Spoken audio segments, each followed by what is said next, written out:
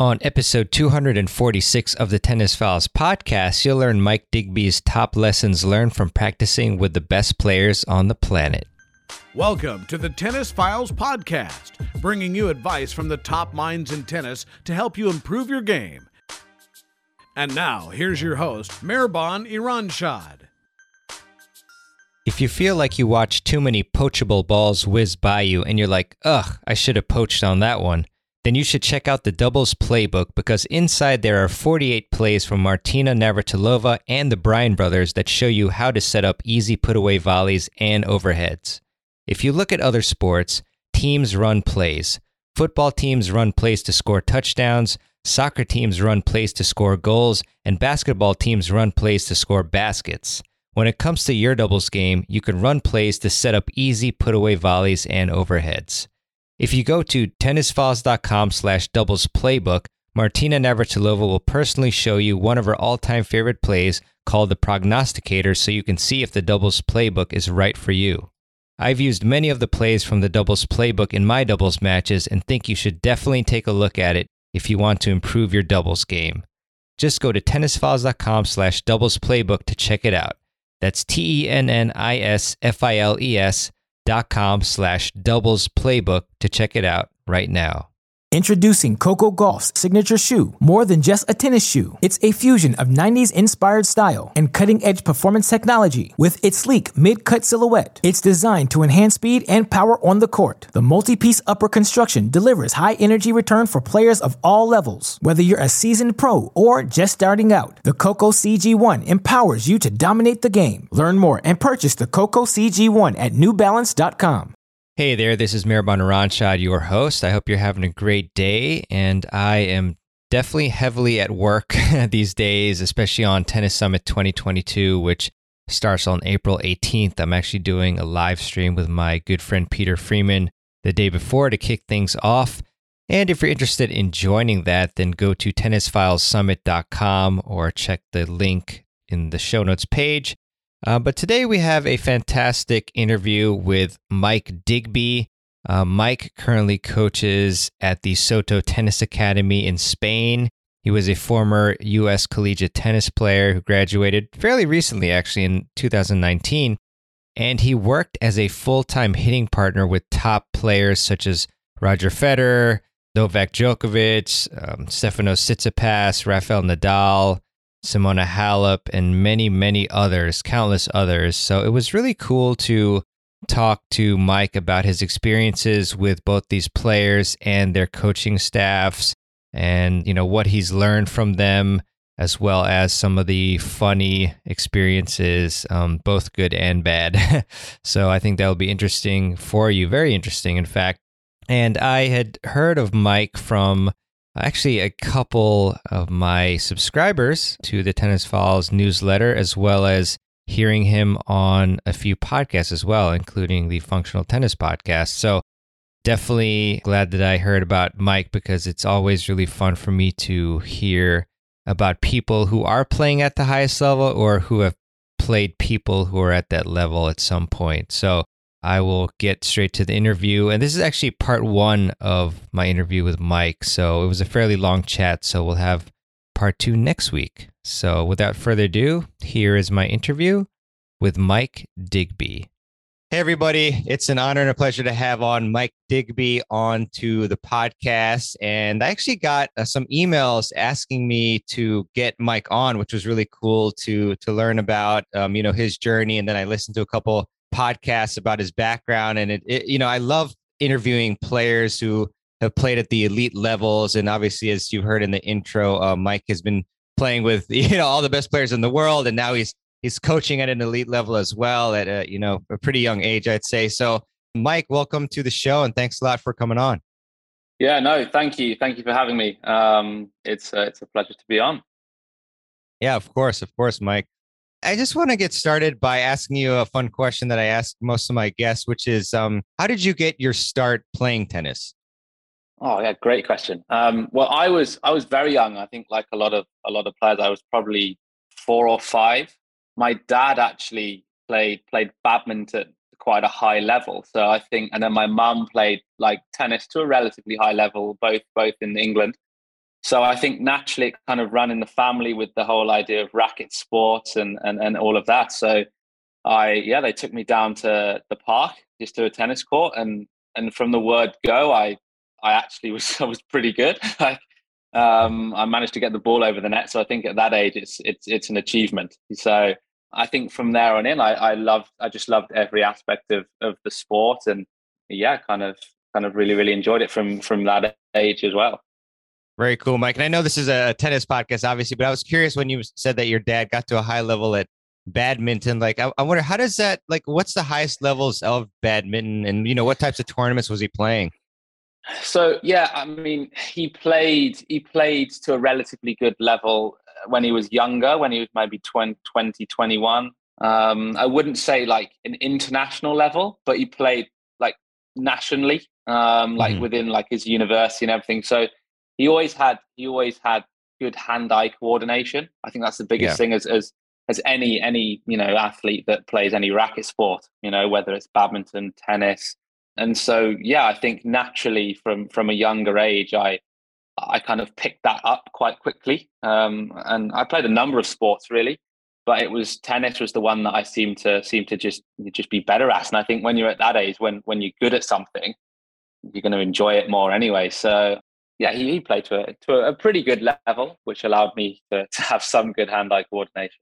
Yeah, no, that's awesome. And then, it's really important to learn especially for tennis parents, young kids and everything. Like, how did you, what types of training did you go through? Like starting from when like, I guess you mentioned at like, was it 5 or 7 that you started playing, a lot? And then what types of like training environments did you have at that age and after?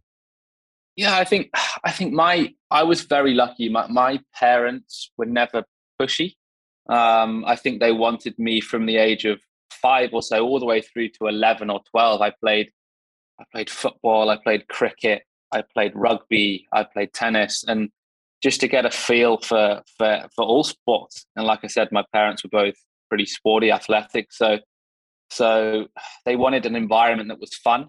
I think that's one of the reasons why I enjoy working in the sport is it's fun. I was put in an environment that didn't have much pressure. They just wanted me to play, to enjoy myself. And that shouldn't change when you get to 11 or 12. You should still have all the way through, whether you're a recreational player, all the way through to if you're playing an elite level in the professional game. It has to be fun. Like, it has to be fun. So for me, the biggest reason that I think I continued playing all the way throughout my teenage years and still now, I enjoyed it. So I was put in the right environment to allow me to, stay in the sport. I love that, Mike. Super important there. And like, what is it about tennis? What elements or characteristics about tennis is it that you really love and enjoy? Because I think sometimes, a lot of times we forget about that and then we get burned out. But so what is it for you about tennis that you love?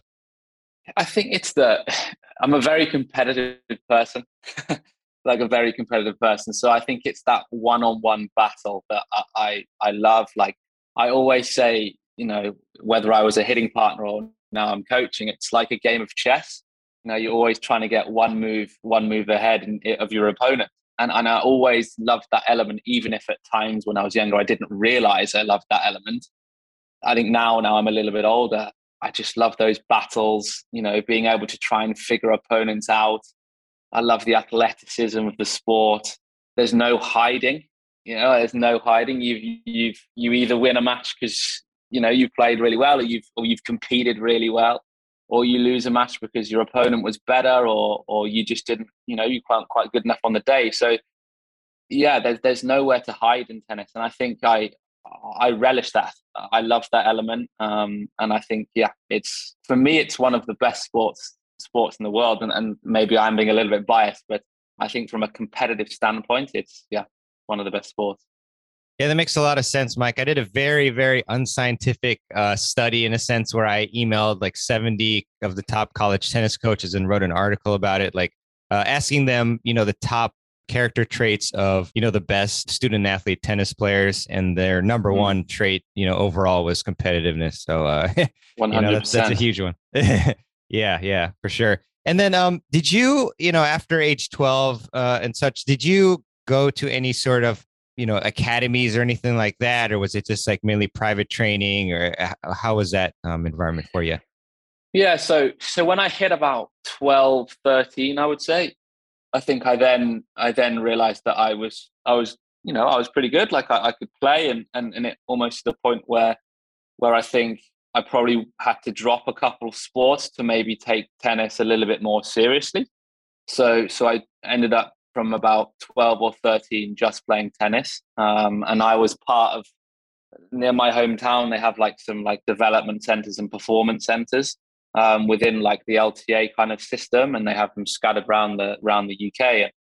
And I kind of was part of that for a few years, and yeah, I would say I was a late developer. I wouldn't say I was one of the best juniors at all, age 12, 13, 14 even. I think I probably started to develop a little later, and yeah, when I was maybe 16, 17, before I ended up going to college, I probably started to get a little bit better relatively quickly. So yeah, never really a part of many academies or anything like that, more private training, but yeah, we had a good base near where I lived, which helped me out.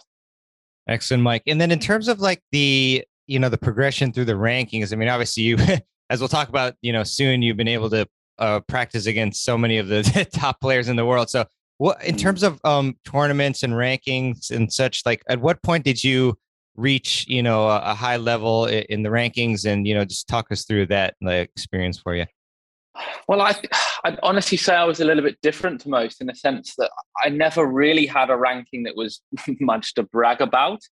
I wouldn't say my level was anywhere near some of the best juniors in the country, even into 15, 16. I probably shied away from competition a little bit, which I think I've seen in a lot of junior players now, being a young coach myself. So I think that's quite normal. So yeah, I was always, I was one of the best in my like region, but I was never one of the best in the country at all. So I think that's almost in a way what I'm most proud of with what I've been able to achieve as a younger person, hitting partner coach.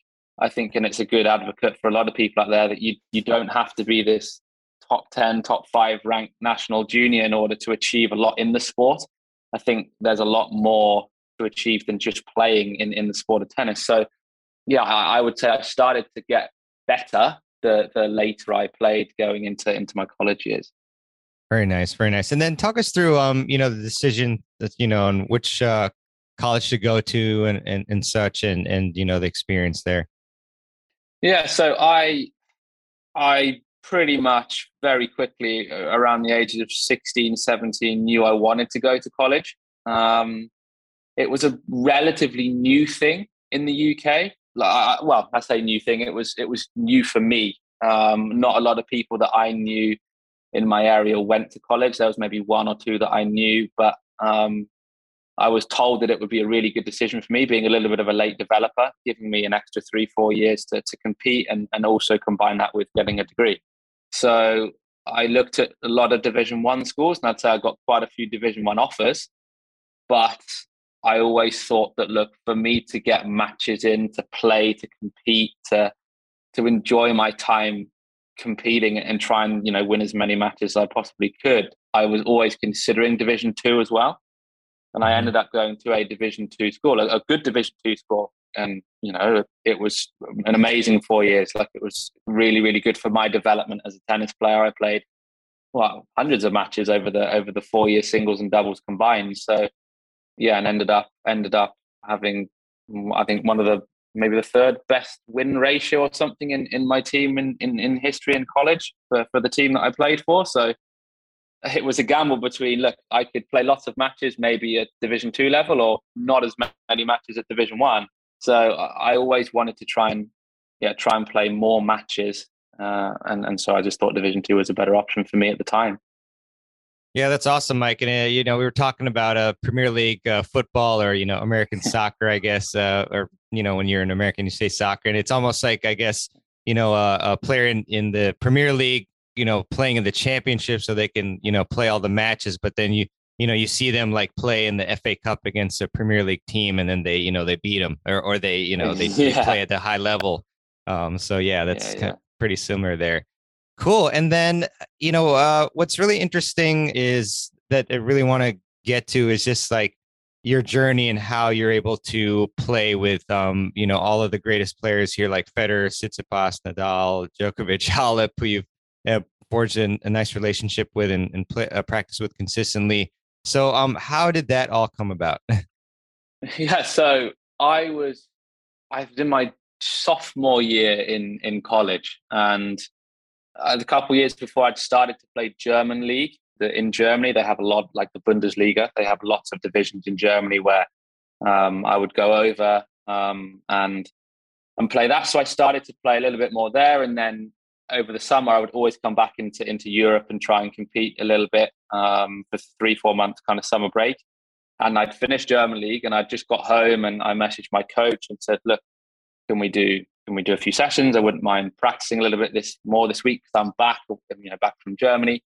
And he said, "Oh, well, actually, look, there's this opportunity that's come up to be a hitting partner at Wimbledon."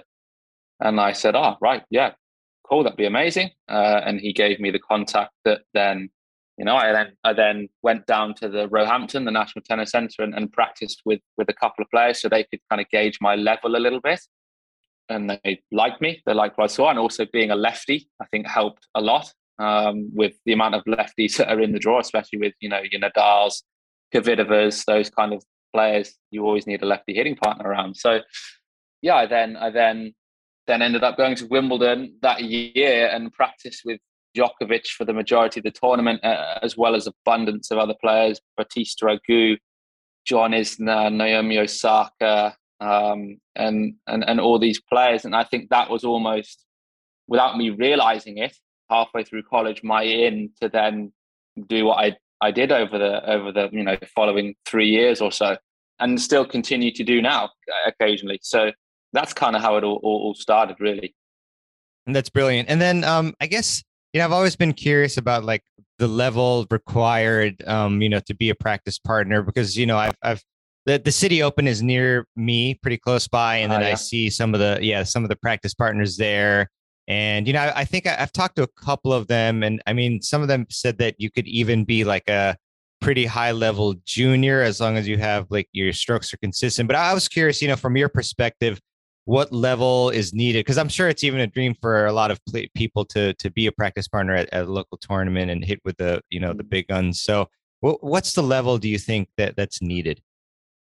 It's a really difficult question, because reality is every player requires something different. So what someone like a Daniil Medvedev wants out of a hitting partner might be different to what Kvitova wants, to what Simona Halep wants. So I think that, look, obviously you have to be playing at a very, very high level to be able to compete with them and practice with them regularly.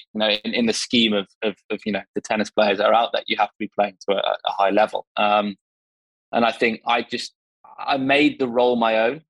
And that sounds a little bit strange, but I always knew that I was never one of the best tennis players. I always knew that I was never the highest nationally ranked junior, but I always knew that I was good enough to compete and practice with these players. And I genuinely started it out as an amazing experience that I wanted to, practice, because I was still playing myself. So in my mind, when I went to Wimbledon for the first time, it was very much a case of, this is great 2 weeks to practice and have this incredible experience that could open up so many doors in the future. But I never knew how good I was in regards to being able to practice with someone like a Novak. But I think, like anything, when you settle, if you're a good player, then your level can shine through if you're good enough. And I managed to settle quite quickly. He made it pretty comfortable for me. And I think if you're a good, like you say, a good junior, then there's no reason why anyone that's got a relatively good level can practice with these guys and girls. Yeah, that's great stuff, Mike. I've got a lot of follow-ups there. I guess the first one that I can remember is so your first was it your first practice was with Novak? Is that what you said? Okay. Yeah. So it's a funny story there. I remember walking in and meeting everyone for the first time, everyone behind the practice desk. and they always used to give me like a list of the hits that I'd have that day. And I remember the first one being Djokovic. And the first one. Yeah, it's a little bit surreal. And it's funny because everyone thinks that must be the hardest one, and for some people maybe, and there's some players that I actually found a lot harder to practice with for lots of different reasons. But yeah, but I think it's like anything. It's amazing what the power of connection can with an athlete. Like if you can connect with anyone and build up that relationship. I eventually, with quite a few players that I practiced with regularly, I didn't view them as this superstar. I viewed them as someone that I just got along with and I'm practicing with. So then it almost like, it detaches that emotion of, oh my God, I'm practicing with Djokovic, or oh my God, I'm practicing with Federer. It's more so a case of then, you know what, I'm actually just practicing with someone that's very good at tennis and it's their job. So I think that settled me quite quickly when I was able to build a relationship with a lot of the players. I settled very quickly. So then actually I ended up improving because I was practicing with them so much. So yeah, it was a surreal first experience.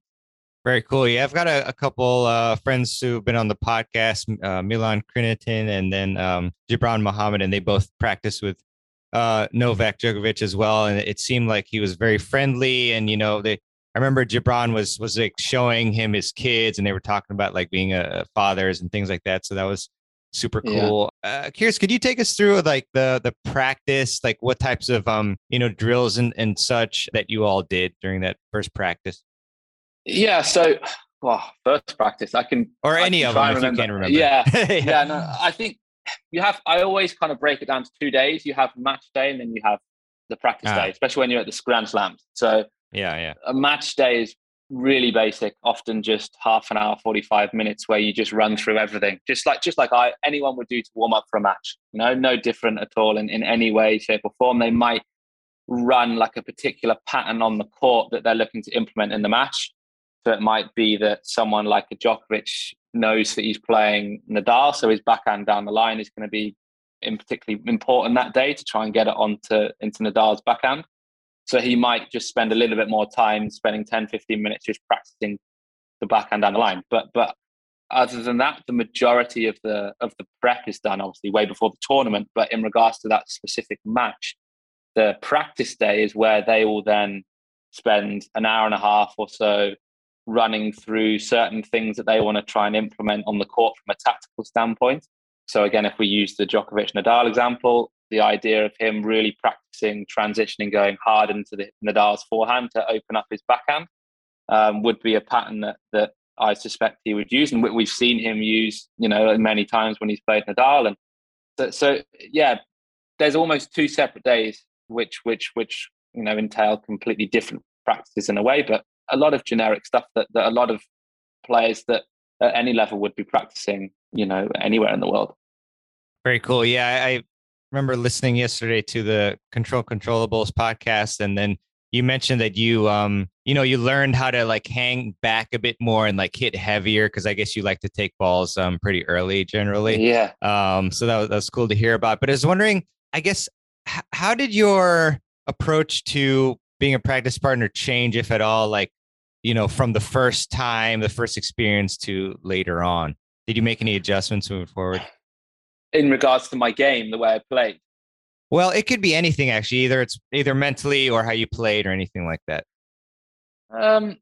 Not so much. I think kind of along those lines, the one thing that I realized relatively quickly and that I really latched onto was actually learning more from the coaches than the actual hitting.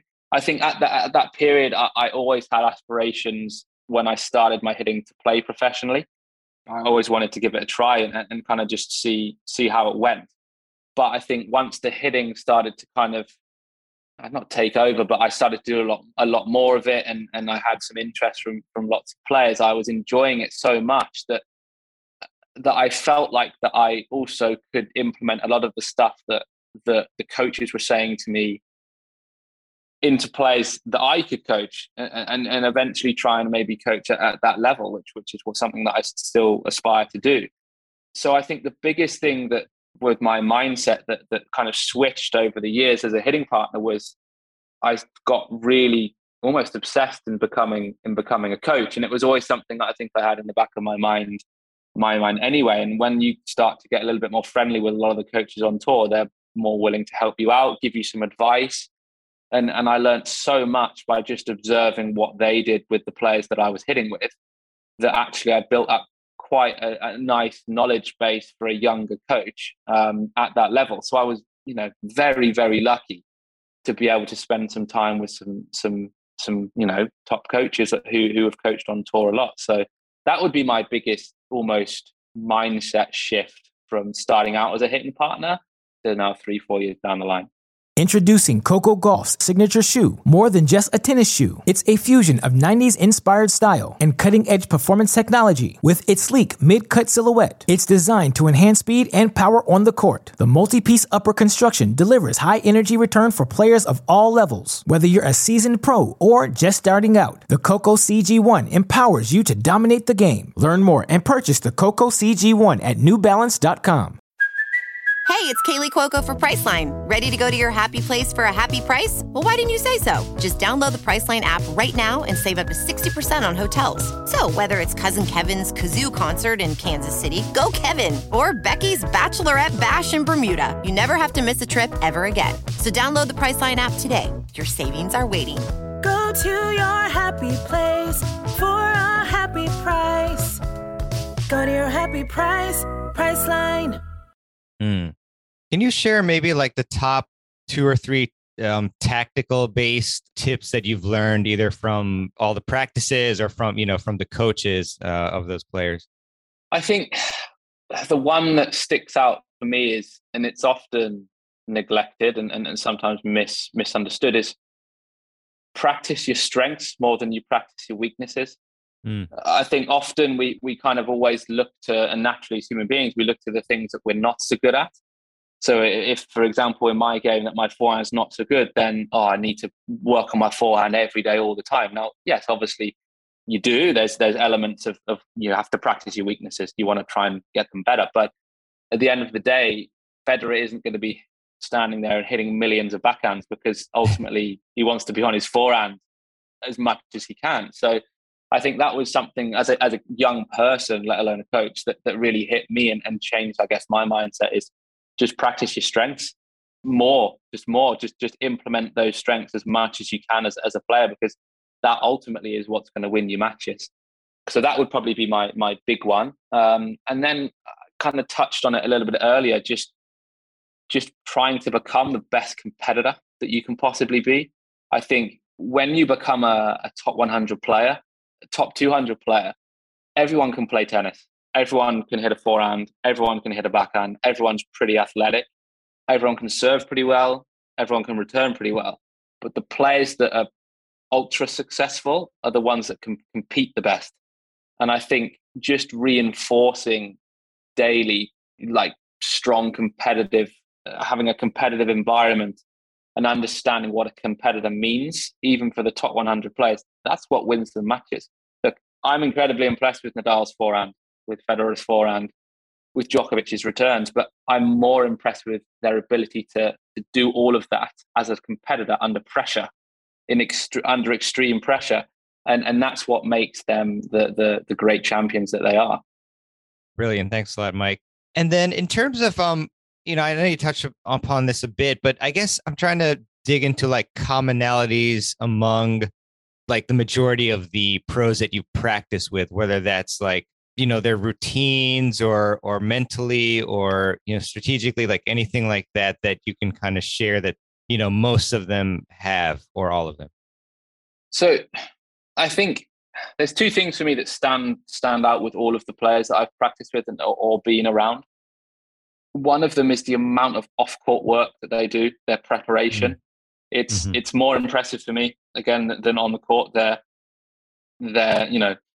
spending 45 minutes to an hour before their match, whether that's doing prehab, whether that's stretching, whether that's rolling out, whether that's having a massage, physio, just preparing the body and also the mind to practice and compete.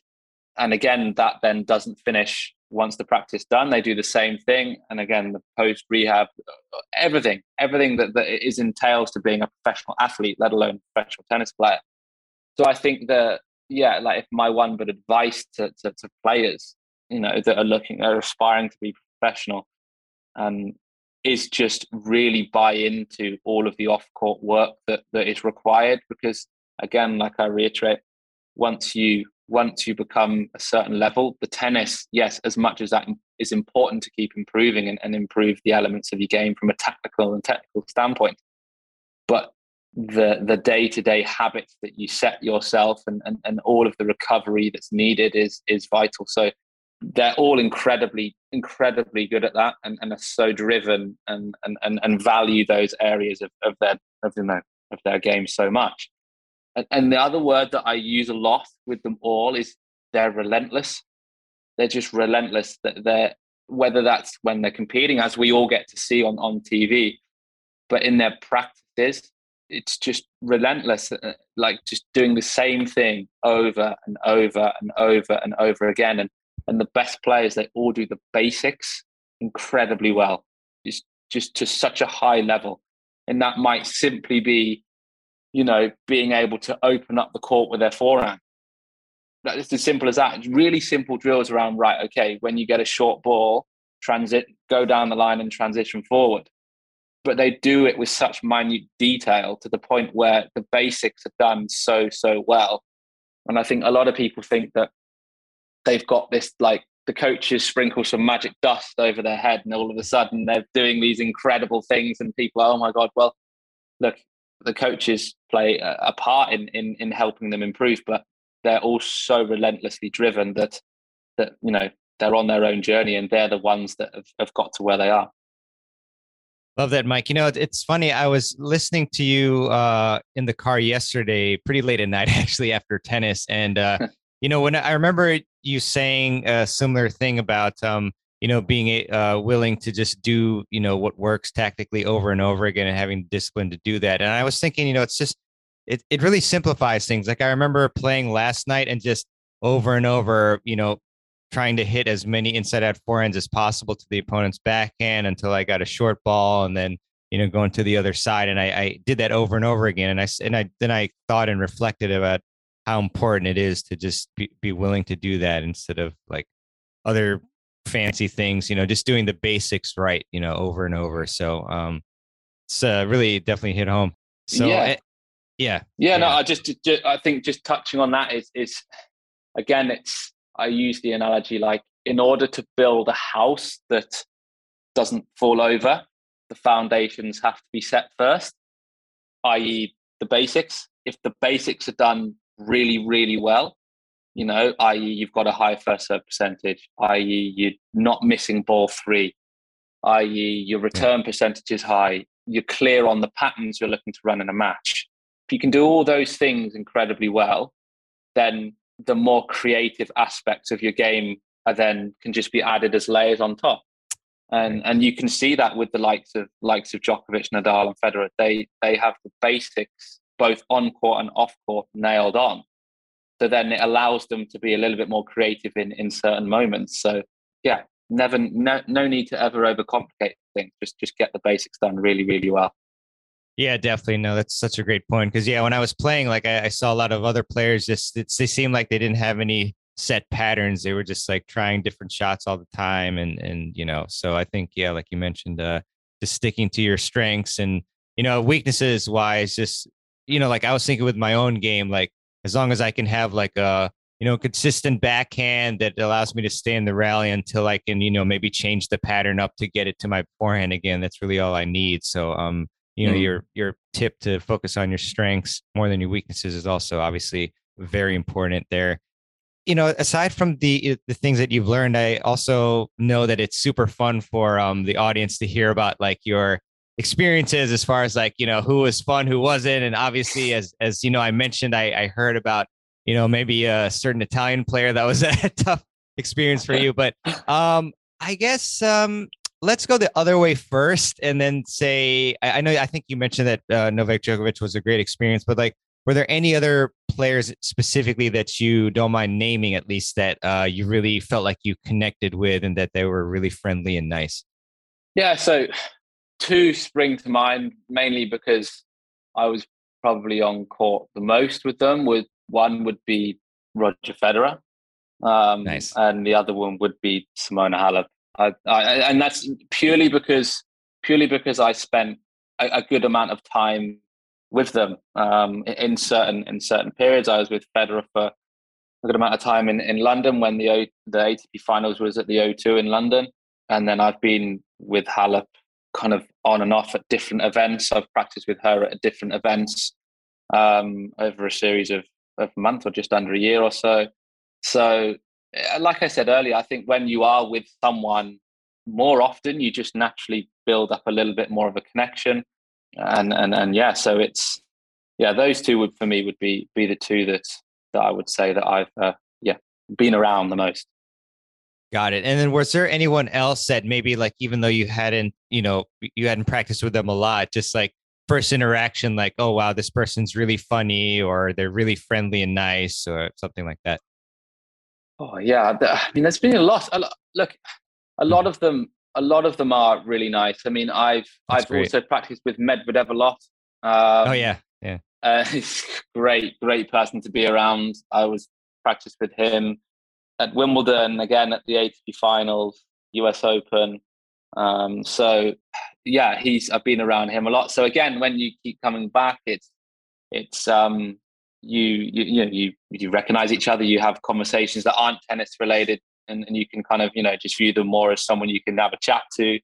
I think the one that's just sprung to mind actually that I was with for about a week at Wimbledon was, because I think maybe it was his first Wimbledon, or definitely one of his first Wimbledons. He made the fourth round and actually ended up playing four lefties in a row, was Aliassime, Felix Auger-Aliassime. Wow. Cool. And I think, being a very similar age to Felix at the time, we spent the best part of a week, or the Monday to Saturday, with each other, warming up, practicing every day, because he ended up playing obviously four lefties. And he's a great guy, like really, really nice, very welcoming, very warm, clearly a very, very, very good tennis player, and he's got a very bright future. And but yeah, he always said hello. We always used to have some nice conversations on the court, off the court. And yeah, that week that we spent together at Wimbledon, I was hitting with him, was, yeah, that actually sticks out now I think about it. Yeah, really, really genuine person that clearly loves the sport. Yeah, I can, obviously I've never really been close to him or around him, but he seems like a really nice guy as well.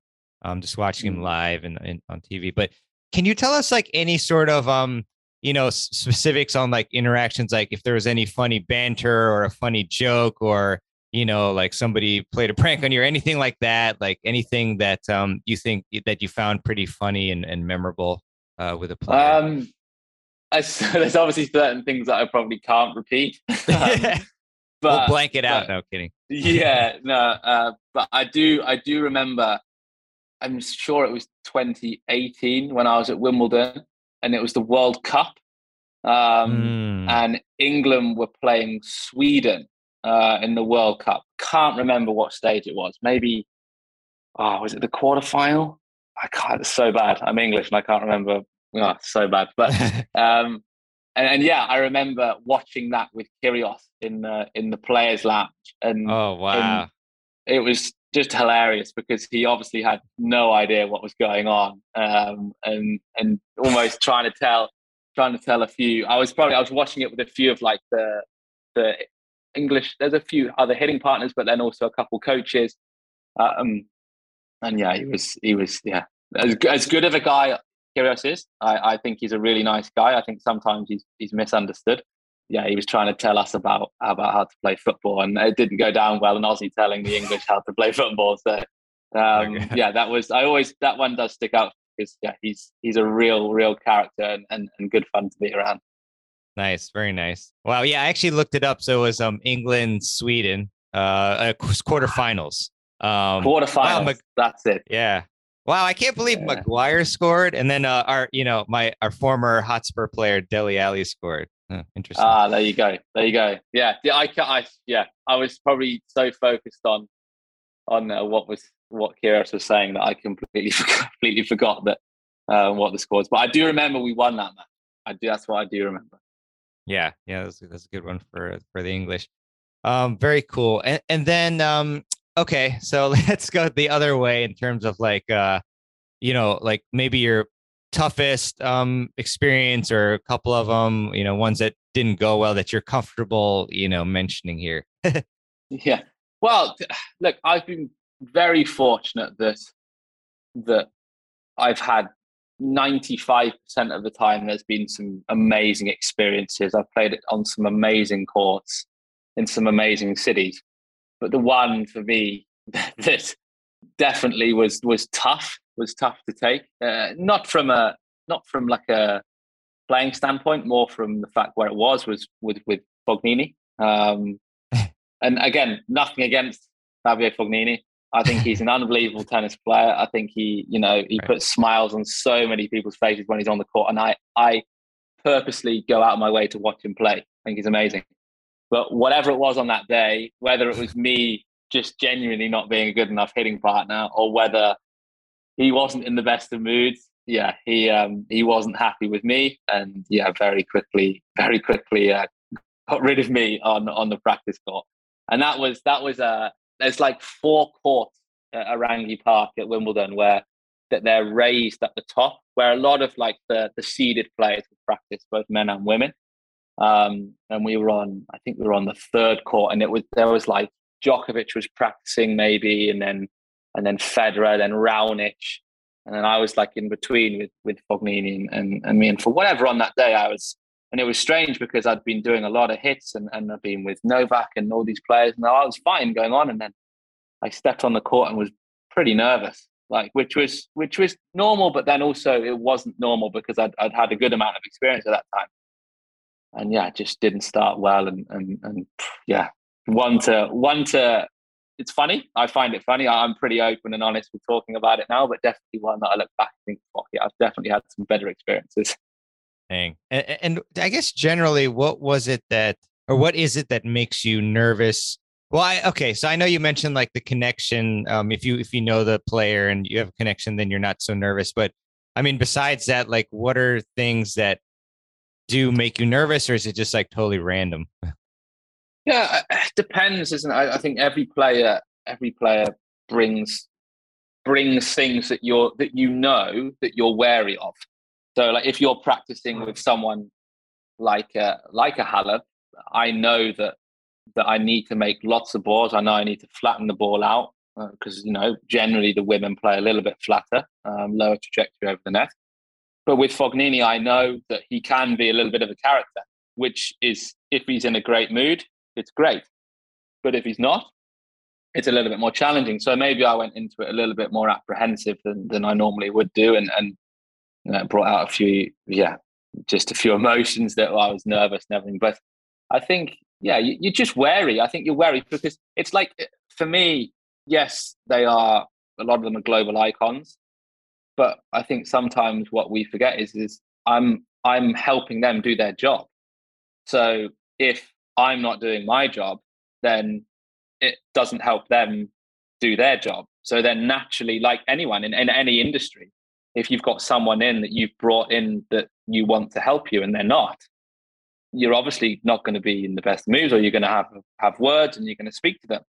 And I think, because it's a very emotional sport and it's very competitive and adrenaline runs high, naturally people are going to get, annoyed with each other and not quite like the way you do certain things. So it's pretty normal in the world of sport, I'd say.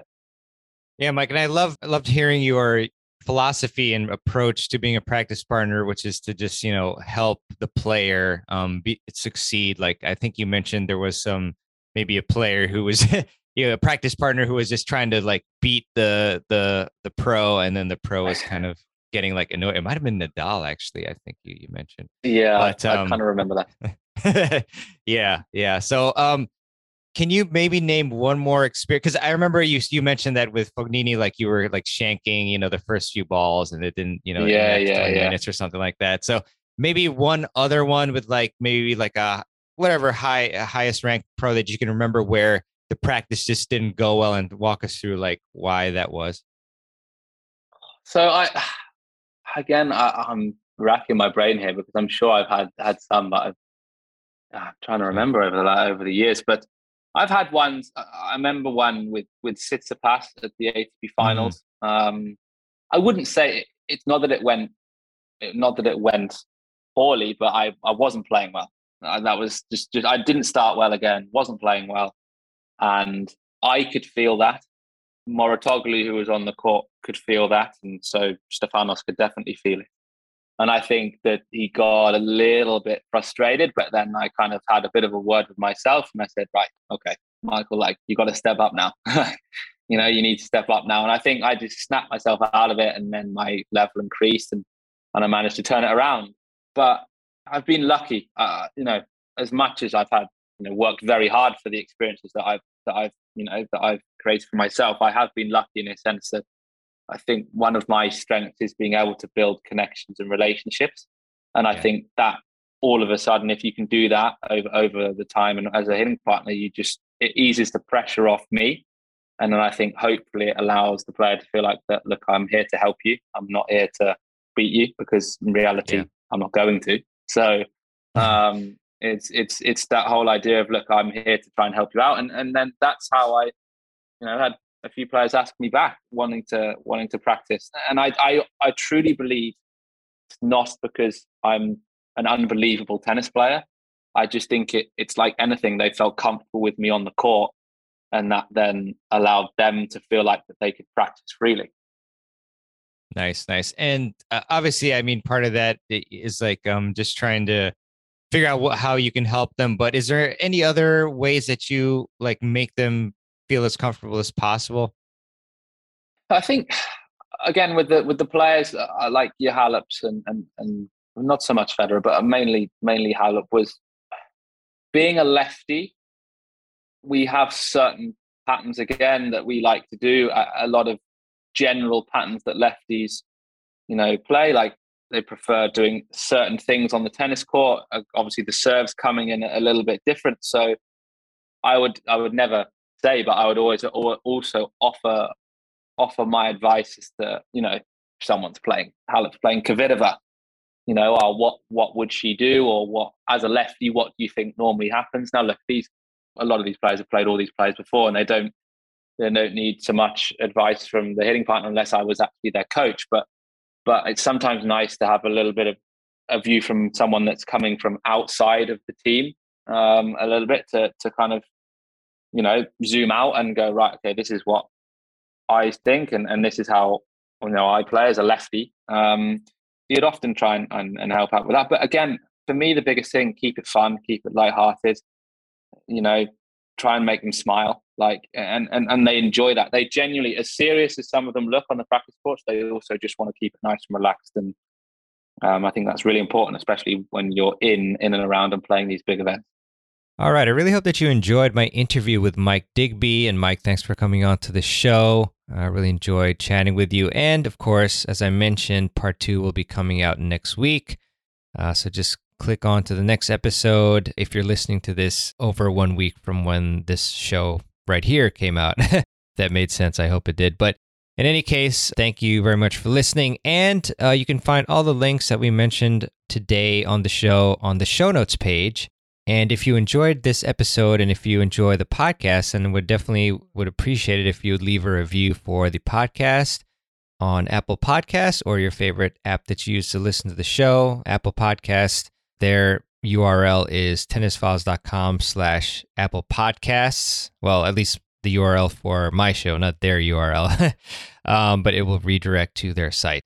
I also do want to leave you with a quote, as I often do at the end of the show, and this one is by Wayne Gretzky, a hockey legend, and Wayne said, "You miss 100% of the shots you don't take." Really love that one. And lastly, definitely want to have you join in on Tennis Summit 2022, which includes over 40 of the top tennis coaches on the planet who give you on-court lessons, masterclass presentations, and live Q&As. Over 40 of them. with coaches such as Paul Annacone, Rick Macy, Peter Freeman, Will Hamilton, Gigi Fernandez, Dr. Mark Kovacs, Ryan Reedy, and many, many other amazing coaches. And you can get your free ticket to watch all of these sessions for free at tennisfilessummit.com. And again, check the show notes for that link if you just want to head there and click without having to type anything in your internet browser or whatever you call those of choice. Obviously, I know what they're called, but just joking around. I am definitely overworked right now, I think, but it's all in good fun, just working on the summit, prepping for it. So I hope to see you there, and I'll also see you on next week's episode. So you have a great one. Stay safe, play a lot of tennis, and keep improving your tennis game. This is Mehrban Iranshad signing out. Thanks for listening to the Tennis Files podcast. For more tips to help you improve your tennis game, visit tennisfiles.com.